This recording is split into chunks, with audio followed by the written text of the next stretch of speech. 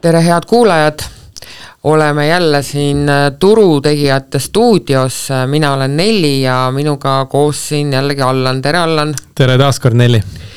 Nii, et oleme vaikselt jõudnud jaanuari keskpaika, et ma eile just liftis kolleegile kurtsin, et detsembri lõpus oli mul puhkus, oli nagu ilusa toore ja jõulud ja pühad ja värki ja siis ilma igasuguse ülemineku perioodita läks kuidagi väga kiireks aasta algus, et aasta on jah väga tempokalt pihta hakanud ilma ülemineku perioodita. Ja, pool kuud tunne on nagu oleks 2 kuud möödas. Jah, täpselt. Ma tunnen täpselt sama. Huvitav ja kus juures olen teiste inimeste kolleegidega veel rääkinud, ka mitmel teisel kolleegil on see tunne, nii et fenomen. Me ei ole üksi selles klubis siis jah, et jah, selline tunne on, et see aasta on juba mõnda aega kestnud, aga tegelikult on ainult paar nädalat. Aga sündmusi jagub ja hakkamegi siis nende sündmuste ülevaatega otsast pihta. Nagu eelmine kord sai öeldud, et käes on siis aasta algus, mis siis toob endaga kaasa ühtlasi ka tulemustehooaja, kus siis ettevõtted raporteerivad oma 4. ehk viimase kvartali tulemusi, mis on eriti olulised siis näiteks tehnoloogiasektori jaoks, kellede puhul 4. kvartal on siis tihtipeale see kõige olulisem raha teenimise kvartal.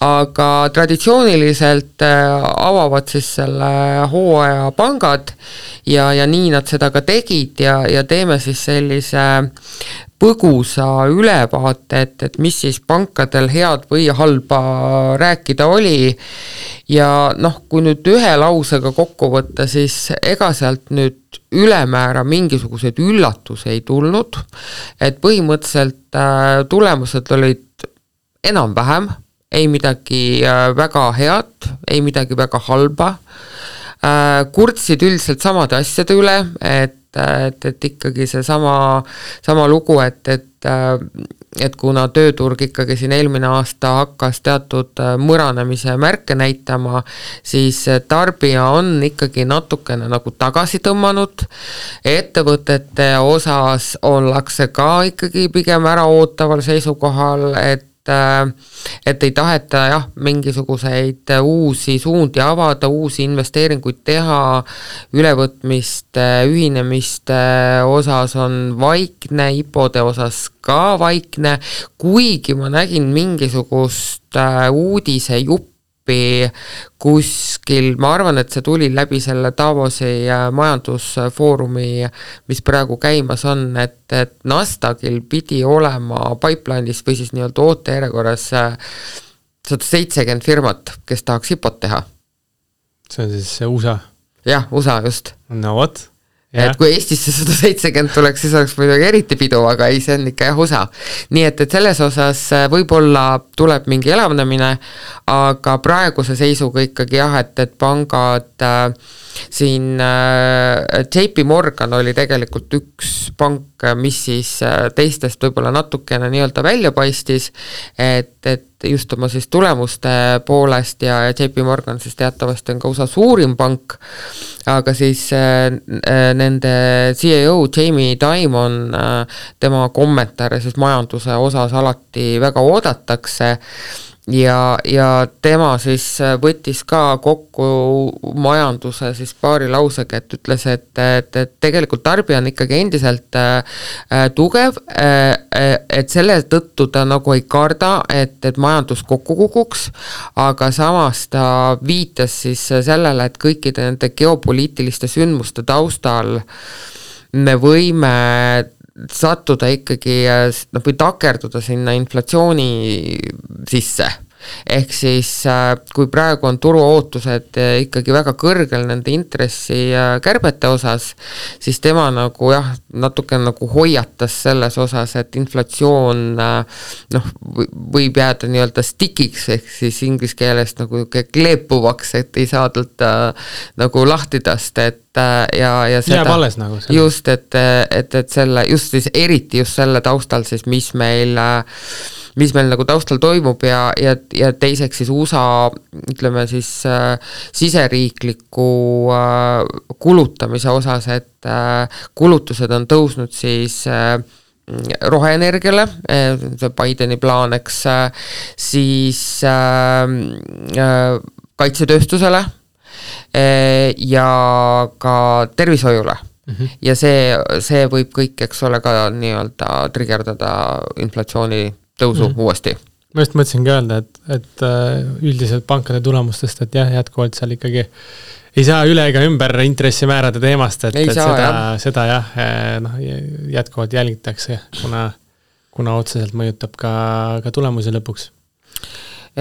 Ja võib-olla, mis veel seal teiste pankade puhul veel välja tuua, et Citigroup teatas 10 000 inimese 20 000 10% ja 10% siis töötajatest või kogu personalist ehk siis 20 000 inimese koondamisest, nii et me ei teagi, kas see nüüd tõmmatakse kulusid kokku või neil on AI juba nii hästi implementeeritud, et 20 000 inimese töö teeb AI juba ära. Ja. Ei selles mõttes kuluefektiivsus toodi välja.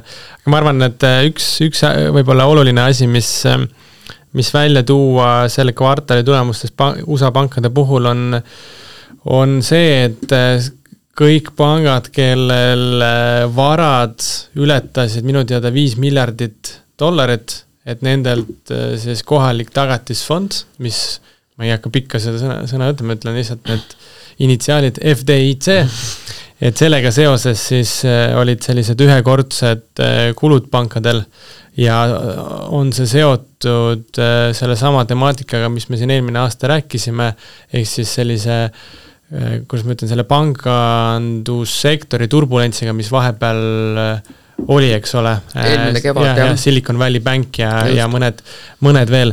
Et siin päris arvestatavad summad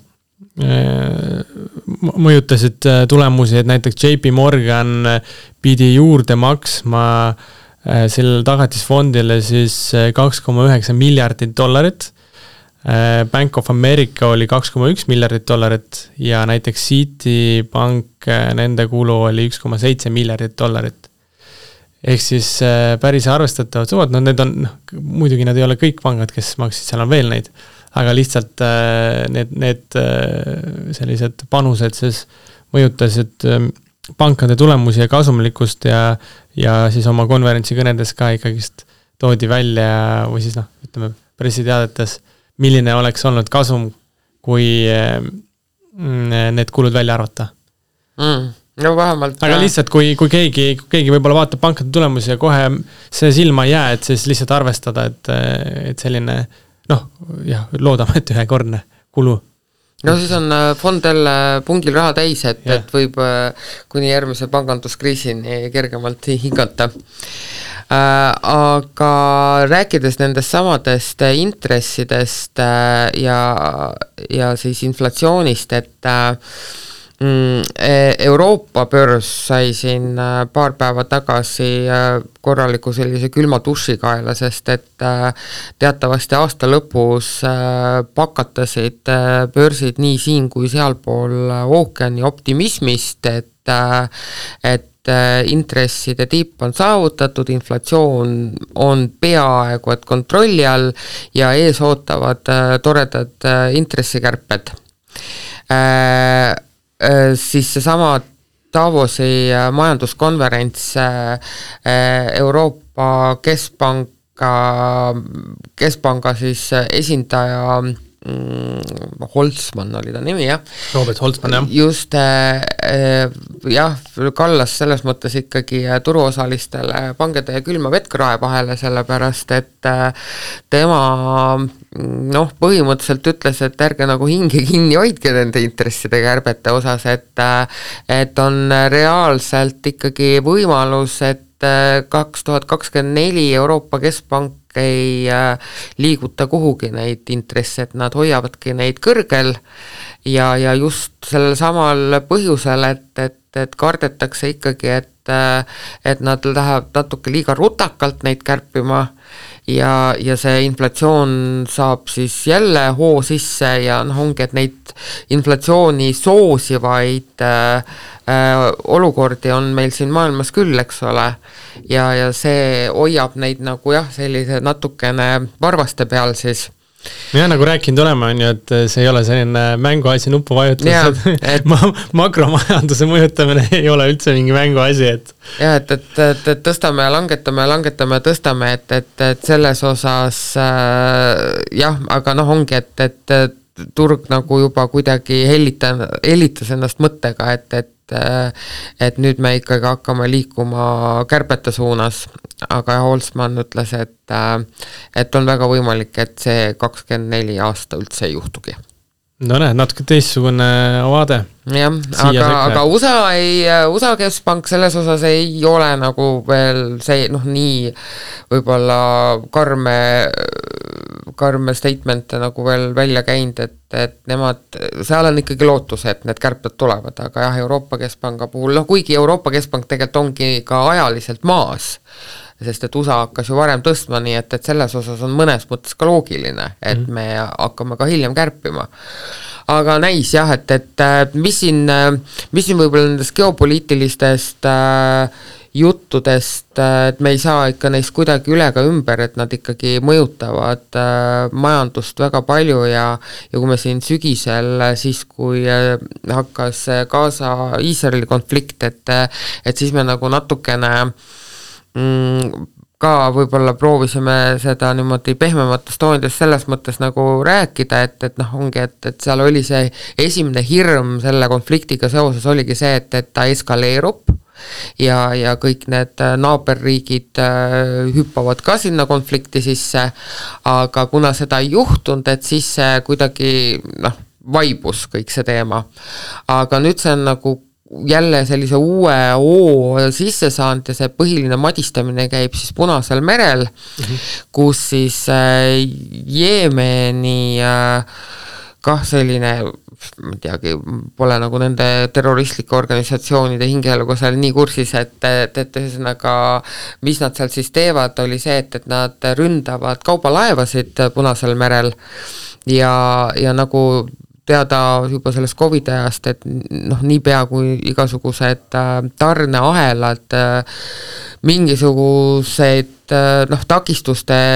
takistustega silmitsi seisavad, et see kohe nagu rikub seda rütmi, see kohe paiskab sassi nagu kõik hinnad, millest meil tegelikult ju tuligi selle korralik inflatsiooni surve.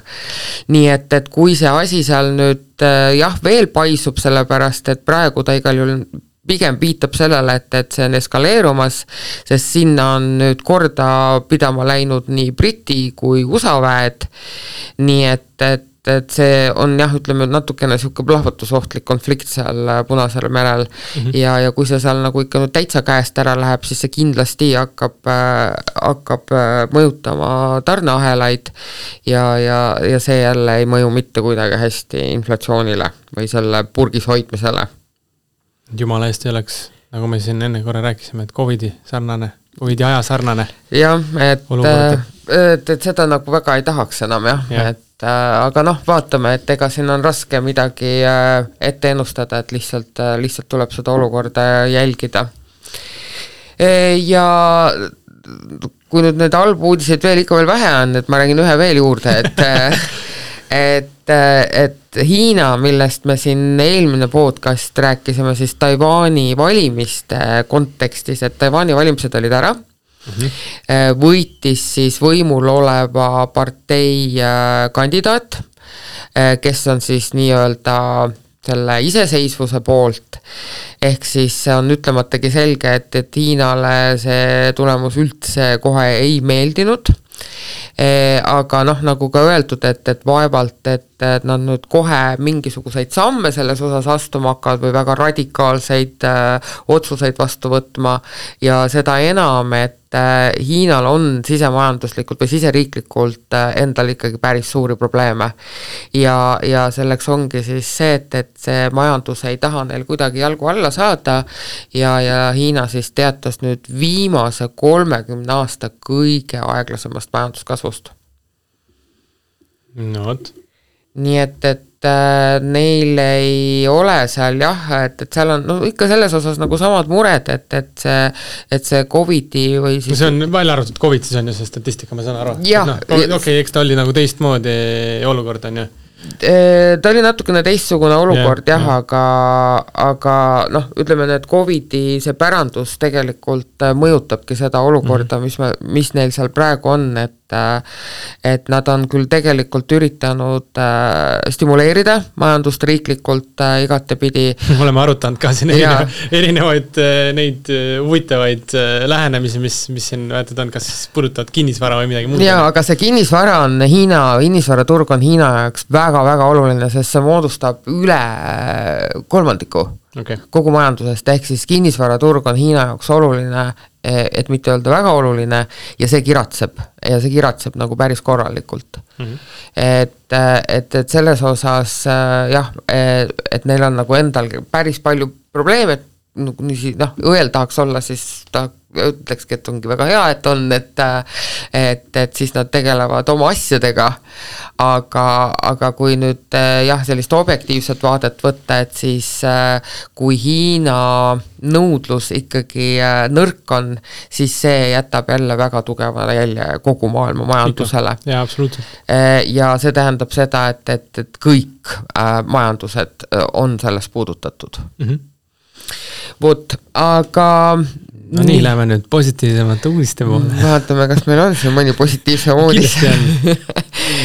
Bitcoin on üks et ongi, et mingi ringkonna jaoks olid ikkagi, on see aasta algus olnud ka ikkagi väga tore, sest et jõudis lõpule ikkagi mõnes mõttes selline aastate pikkune vastasseis siis ühe poole sellise väga märgilise sümboolse võiduga ja selleks on siis Bitcoini ETF-ide turule tulek. Et sõda käis siis põhimõtteliselt nii-öelda siis krüptoentusiastide, fondivalitsejate ja SEC ehk siis USA järelevalve vahel. Ja see vägikaikav edu kestis neil ikkagi pikki aastaid, jõuti kohtusse ja vaieldi kohtus ja lõpuks siis nüüd selle vaidluse tulemusel SEC pidi ikkagi alla andma ja andma loa või siis rohelise tule Bitcoini ETF-ide turul toomiseks. Et võib-olla natukene sellist tausta rääkida, et miks see siis nii oluline on, et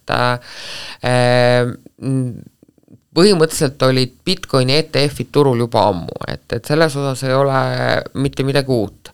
Aga just see sisu on uus, sest et need Bitcoini ETF-id, mis turul olid pigem sünteetilised, ehk siis nad olid tagatud mingisuguste hinnavahelepingutega näiteks või futuuridega. Tuleti see põhimõtteliselt on. Just, aga seal ei olnud nagu reaalvara taga. Ja see oligi nagu selles osas nagu kõige suurem probleem, aga siis need uued ETF-id on tagatud reaalse krüptovaraga, näiteks Bitcoiniga ja see teeb nagu siis jaeinvestori jaoks oluliselt lihtsamaks krüptoturule sisenemise, et parem sa ikkagi ongi, et kas sa pidid siis leppima nende sünteetiliste ETF-idega või siis sa pidid kõik selle kadalipu läbi tegema selleks, et endale mingi wallet teha ja siis kuskile 7 raudukse taha oma need passwordid panemaks, et see on ikkagi ongi, et kui sa tahad seda nagu väga hobi korras teha, eks ole, et siis see on ikkagi just tüütu protsess. Ja, et need uued siis sisulist hõlbustavad sellist, saadki otse nagu ligipääsu justkui. Just, et Nelli on meil siin meedias päris palju andnud kommentaare tagasi, et tal on nüüd hea ülevaade olemas. Ja, et ma olen nagu väga up to date praegu sellega, et mis toimub krüptoturul, et ma olen viimase et paar nädalat on kuidagi käinud see jutt nagu selle ümber ja kui kedagi võib-olla rohkem ja täpsemalt huvitab, et siis ma just eile käisin investor Toomase tunnis ja koos siis meie kohaliku krüptoentusiasti ja krüptoliidu asutajaga Roman Germaniga arutasime siis pikalt ja laialt nende uute ETF-ide üle ja krüptost üldisemalt ja ka seda, et kellel siis nendele USAs noteeritud krüpto ETF-idele ligipääs on. Sükse spoilerina võin ette öelda, et enamus Eesti inimestel ei ole nendele ligipääsu siis regulatiivse seadusandluse tõttu, et aga jah, ongi, et LHV-s tegelikult on saanud krüptot osta ilma siis ETF-ide ja selles mõttes nagu vahemeesteta tegelikult juba mõnda aega, et selles osas peaks see alternatiiv nagu olemas olema Eesti inimestele. Aga jah, nagu öeldud, et keda siis võib-olla teema rohkem huvitab, et siis kuulake seda Investor Toomase tundi, mis ma võib-olla veel tahtsin öelda, et selle tõttu nüüd, et need ETF-id sinna turule jõudsid ja selline sümboolne võit siis saavutati, et siis nüüd oodatakse, ma saan aru, et kevadeks ka Ethereumi ETF-e, ja siis selle taustal siis on, ütleme nii, et antakse ikka korralikult tuld kõikvõimalike Bitcoini hinnasihtidele. Et kõige sellise kosmosest hinnasiht, mis ma siis kuulnud olen, pärineb siis Käti Woodilt, kes on siis ka tuntud kui, kes nagu meedias tegelikult seda rauda on aastaid tagunud, et see Bitcoini ETF ikkagi peab tulema ja ta on nagu väga jah, selles mõttes ka Bitcoini ja krüptoraha entusiast, aga tema siis lubas 2030. aastaks, et Bitcoini hind on 1,5 miljonit. Aga kui nüüd natuke tagasihoidlikumalt rääkida, et siis kõige levinum selline prognoos on see, et Bitcoin maksab aasta lõpuks 100,000. Nii et siiski korralik tõus. Ja, no ikka tõsiselt võetav tõus, sest praegu ta kaupleb alla 40,000, et siin on üks, ma lähen nüüd natukene ka rappa sellega, et ega ma nüüd päris niimoodi põhjani seda Bitcoini ei tunne või seda, ütleme õigemini eriti seda tehnoloogiat seal taga ja seda blokiahela teemat ja seda kaevandamise teemat, aga mis nii-öelda asjatundjad väidavad, et mis üks selline toetav asjaolu, et miks Bitcoini hind peaks tõusma, on siis inglise keeles siis Bitcoin halving või siis Bitcoini pooldumine on ja, et mis siis peaks nii-öelda aasta teises pooles aset leidma, ehk siis iga nii-öelda kaevandatav Bitcoin ongi, et see kogus siis väheneb poole võrra. Ja selle tõttu siis nii-öelda ongi see supply siis väheneb ja see peaks siis hinda kergitama.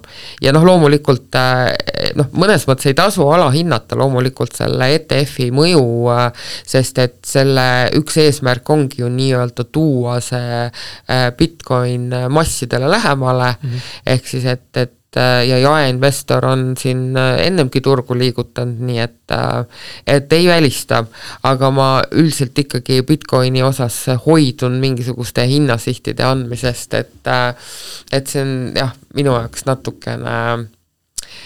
natukene ikkagi siukene hall ala, et mille järgi seda hinnasihti seal ikkagi siis nüüd täpsemalt prognoositakse. Nõudluse pakkumise järgi, mis? No jah, et ongi, et nagu ma ütlesin ka, et minu jaoks on Bitcoin ikkagi täna selline psühholoogiline varaklass, ehk siis sõltub hästi palju sellest turu meelestatusest ja mis haip seal parasjagu käimas on, või siis vastupidi, et meil siin ju aasta alguses olid krüptovaral ikkagi väga halvad ajad käsil erinevate skandaalide tõttu ja siis see Bitcoin oli siuke, või ütleme, krüptoraha üldiselt oli väga siuke vihatud varaklass jälle, aga siis tuli jälle see ETF-ide teema ja siis oli jälle kõik väga tore ja niimoodi ta käib, eks, et seda sisemist väärtust on minul ka nagu natukene keeruline näha, sellepärast ma võib-olla seda hinnasihtide prognoosimise mängu ikkagi kaasa ei mängi. Siin tuleb meelde see vana hea väljend, et kui küsitakse, et miks X asi tõusis turul X% või Y% võrra, siis ütled, et lihtsalt nõudlus oli suurem kui pakkumine. Jah, eks see... Kui muidu mingit fundamentaalset põhjust ei tea. Mõnes mõttes see turu selline kõige ürgsem mehhanism ongi ju see, eks ole, et kuidas hinnad kujunevad turul nõudluse pakkumise tulemusel, ehk siis mis iganes. Kohe majandus, teaduskonna loengud meelde. Ja, just. Et seda tasub nagu alati meeles pidada ja mõtlengi, et ega täna ikkagi on meil seal teispool mõtlen, mulle ikkagi siiamaani väga meeldib ühe kaupleja ütlus, et täpselt ei oska seda tsiteerida, aga et ta ongi, et kõik igasugused majandusteooriad on väga toredad asjad ja neil on kõigil nagu tõetera ja point sees, aga mitte kunagi ei tohi ära unustada, et sul on vastas börsil higised ja närvilised inimesed, kes teevad otsuseid oma emotsioonide pealt tihtipeale. Nii et selles osas ei maksa nagu seda inimpsühholoogiat turu dünaamika kujunemisel absoluutselt alahinnata. Ei, ma arvan, see on kõige suurem komponent. Nii et kui me siin võib-olla naerame praegu natukene nende hinnasihtide üle, eks, et siis oleme võib-olla meie, kes neid sõnu siin aasta lõpus sööma hakkavad. Ja eks nagu eelmise aasta episoodis rääkisime ka, et ega fundamentaalidele viimasel ajal väga palju rõhku, või selles mõttes paneks ikka oluliselt vähem rõhku kui narratiivile, nii et mina nagu selline endine analüütik ja ütleme rohkem väärtusinvestor, et selgelt oleks nagu tore, kui lõpuks see turg liiguks rohkem fundamentaalide poole. Et näha ka mingit väärtust lõpuks. Ma mõtlengi, et selle ütleme sellised halvad ajad, siis kui nii võib öelda, on selles osas nagu alati, et kui nüüd halbadest asjades häid asju näha, et positiivselt selles osas, et siis tuleb nii-öelda välja, kes on kogu aeg alast ujunud, eks. Absoluutselt. Ja see nagu puhastab õhku. Et selles mõttes on need alati head, et nagu harvendab neid ridu ja puhastab õhku ja see, mis alles jääb, on alati kvaliteetsem. Ja turgude puhul siin jälle selline filosoofiliselt on päris huvitav mõelda, et ega lõpuks sellistes olukordades üldiselt ega turuosalised väga ei õpi, et tuleme jälle sinna nende ajalooliste mullide juurde ja ta ikka käib tsüklis on ja jälle midagi juhtub. Ja kõik on nagu üliunikaalsed, minu arust mingid mustreid sa võid otsida, aga kõik on ikkagi alati unikaalse tagalooga ja ikkagi kogu aeg jälle astud kuskile pange. See ongi taandub ikkagi sellele, et meid ümbritsev keskkond on pidevas muutumises, aga inimloomus jääb samaks. Ja see ongi hästi äge finantsturgude juures, et kuigi seal on sellist palju, ütleme, finantsilist poolt ja matemaatilist poolt, siis tegelikult jääb alati suuresti ei ole kindlat reeglit, sellepärast, et nagu Nelli enne mainis, et hästi suur osa on ikkagi psühholoogia peal ja seda, kuna iga kord on muutuv keskkond, siis seda ette näha alati ei ole võimalik paraku. Just. Ja see teeb selle tööga ka põnevaks. Aga rääkides alasti ujujatest,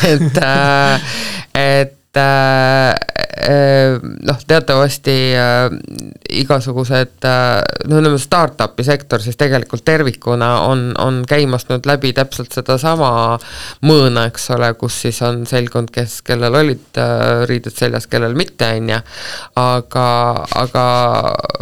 ütleme, mingile seltskonnale on see tegelikult tekitanud sellise uue toreda äri.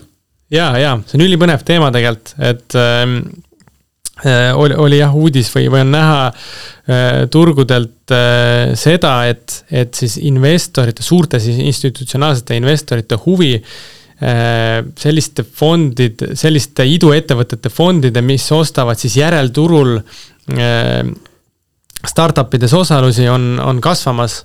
Ja see põhimõtteliselt see töötabki niimoodi, et isegi kui sa kuskil investor oled startupis, siis siiski mingitel, ütleme, teatud tingimustel ja nii edasi, on olemas ka järelturg, ehk siis tegelikult sa saad sealt väljuda. Küsimus on selles, et kes saab osta seda ja kas sa leiad endale ostja, on ju. Et näiteks oled kuskil suuremas startupis osanik, tahad mingil isiklikul põhjusel näiteks väljuda või mis iganes, on ju. Et sa tegelikult saad osalust müüa, kui jälle oleneb tingimustest, on igal pool on erinevad, aga sa saad seda müüa ja küsimus ongi, mis hinnaga, on ju. Et kui startupid siin startupi maailmas oli näiteks 2021 aasta hästi populaarne aasta, et paljud tõstsid sellel ajal kapitali, siis praegused, ütleme, kui nad ei ole tõstnud vahepeal kapitali, siis praegu muidugi, kui sa tahad osta seda osalust enda startupis, keegi ei osta sul selle sama hinnaga üldiselt. On erandeid, näiteks nagu ühes episoodis rääkisime, et SpaceX on Elon Muski on ju teema jälle, et seal on pikka aega olnud see nõudlus nii suur, et seal sa saad nagu preemiumit just küsida. Ma ei tea, mis see olukord praegu on, aga kunagi see teema oli. Aga ja üldiselt, kuna need valuatsioonid olid nii kõrgel, et sa tegelikult ei saa enam osta on ju sarnasel tasemel. Ja mis siis tehtud on see, et on loodud sellised fondid, mis sisuliselt ostavadki ainult selliseid tükke, ehk siis järelturul. Nad võtavad osalusi startupi näiteks omanikud, olgu see siis mingi eraisikuna taga on ja või siis mingi institutsionaalne suurinvestor ja ostavadki neid tükke, teevad pakkumise ja näiteks saavad kuskil osaluse, ütleme hästi lihtsalt öeldes 70% viimasest on väärtusest.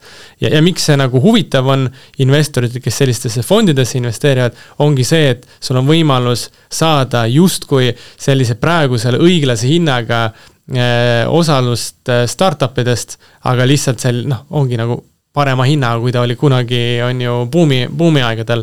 Ja miks on huvi müüa sellise hinnaga müüjatel?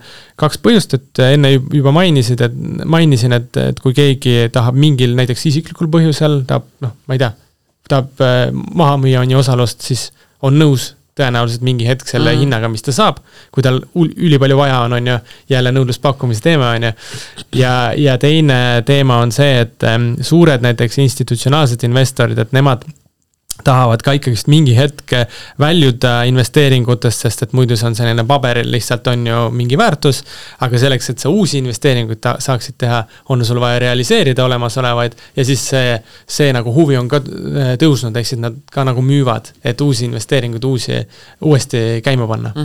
Ja see, selles mõttes ongi hästi põnev, et selliste fondide vastu siis, kes ostavad siis sellisele järelturul startupides osalusi on huvi oluliselt kasvamas.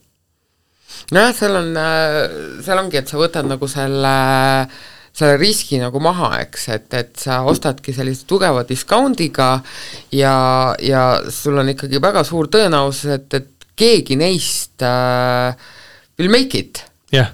Ja siis sa oled 100-ga tagasi teeninud tegelikult kõik need teised investeeringud ka. Kunagi mäletan idu ettevõtetes fondidest keegi rääkis ühes loengus, et hästi lihtsa valemiga, et 1/3 investeeringutes portfellis, idu investeeringutes läheb luhta, on ju, võib maha kirjutada põhimõtteliselt, 1/3 võiks olla need, kes on siis enam-vähem kuidagi jäävad ellu ja 1/3, aga ma arvan, et see on päris nagu agressiivne ikkagi, on need, kes teevad sul üle nagu ootuse, aga need ei pea kõik olema need ükssarvikud, aga lihtsalt kuidagi, kas keegi ostab ära või ühesõnaga nendest sa saad nagu tulu. 1/3 tundub kuidagi natuke liiga väga optimistlik. Vaata, ma ütlengi uuesti, et see ei tähenda seda, et need kõik on ükssarvikud, ehk siis nad tõusevad kuskil ulmetesse müüdud näiteks kellelegi, et ma ei tea, sul on suur, Microsoft tuleb, ostab mingisuguse väikse osa jaoks endale selle ettevõtte, fond ostis X hinnaga on ju ja Microsoft ostab sul 3,5X ära. Et lihtsalt, et see ei ole enam siuke 20 korda ei tõuse, aga mingi 3 korda, et see on see point, et sa kuidagi nagu jätad need ellu ja see 1/3 peabki sul tooma selle kogu fondi hea tootluse koju lõpuks. Aga see on selline hästi piltlik näide.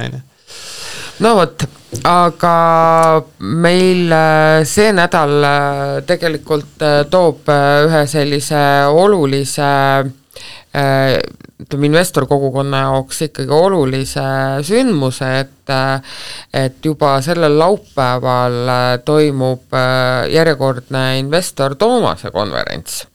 Et see on ikkagi aastasse on aina rohkem populaarsus kogunud ja jaanuarikuus ta tavaliselt on, nii et juba sellel laupäeval ehk siis 20. jaanuar see järjekordne konverents ka aset leiab, et ma siin huvi pärast vaatasin korra, et saalipiletid on juba kõik välja müüdud, kultuurikatlas ta aset leiab, et saalipiletid on juba kõik välja müüdud, aga veebipiletid on veel saada, nii et keda ikkagi huvitab ja on kuidagi nagu mööda läinud temast konverentsi teema, et siis veebipileteid on veel saada, aga seal on hästi kirju seltskond, kes oma jutte seal rääkima tuleb, ehk siis tegelikult igaüks peaks leidma taaskord endale sobiva huvitava teema, et LHV on olnud pikaaegne investor Toomase ürituste toetaja ja ka meie oleme seal kohal ja meie inimesed on seal kohal rääkimas. Just tahtsingi öelda, et oleme ise kohal ja maaklerid on meil näiteks ka kohal seal ja inimesi on veel meie poolt, et kui keegi tahab mingil teemal juttu tulla rääkima, siis me kindlasti oleme kas siis mõlemad või vähemasti osa tiimist on alati nagu olemas, et tulge julgelt. Ja, et meil on boks on olemas, kus saab siis tulla kas siis muret kurtma või rõõmu jagama hoopis ja meie inimesi jagub nii lava peale kui ma ei tea, lava taha vist mitte, aga siis lava ette selles mõttes, et meil on ka oma boks seal täitsa olemas. Nii et kui kellelgi nädalavahetuse plaan ei ole, et siis see on üks hea võimalus saada ülevaade sellest, et mis siis Eesti investorid, ettevõttejuhid ja teagi, kuidas need teisi ongi, võib-olla ettevõttejuhid ja investorid, siis mis nad siis arvavad sellest majandusest ja tavapäraselt seal tehakse ka igasuguseid prognoose tulevaks aastaks, et siis kindlasti võtke osa. Aga tänaseks on meil jälle jutud räägitud ja nii nagu siin saate alguses sai öeldud, siis meie tulemustehooaja jätku saavad siis ka tehnoloogiaaktsiad või tehnoloogiasektor peale pankade tulemusi ja vanast koosseisust siis üks faang aktsiatest ehk siis Netflix teeb nagu nende suurte tehnoloogiafirmade tulemuste otsa lahti ja sealt hakkavad siis kõik riburadapidi ka järgi tulema. Nii et on mida oodata ja seniks nautige ikka neid kargeid talveilmasid ja järgmine nädal juba täitsa uued jutud. Mina olen Nelli, minuga siin koos oli Allan ja te kuulasite LHV podcasti Turutegijad.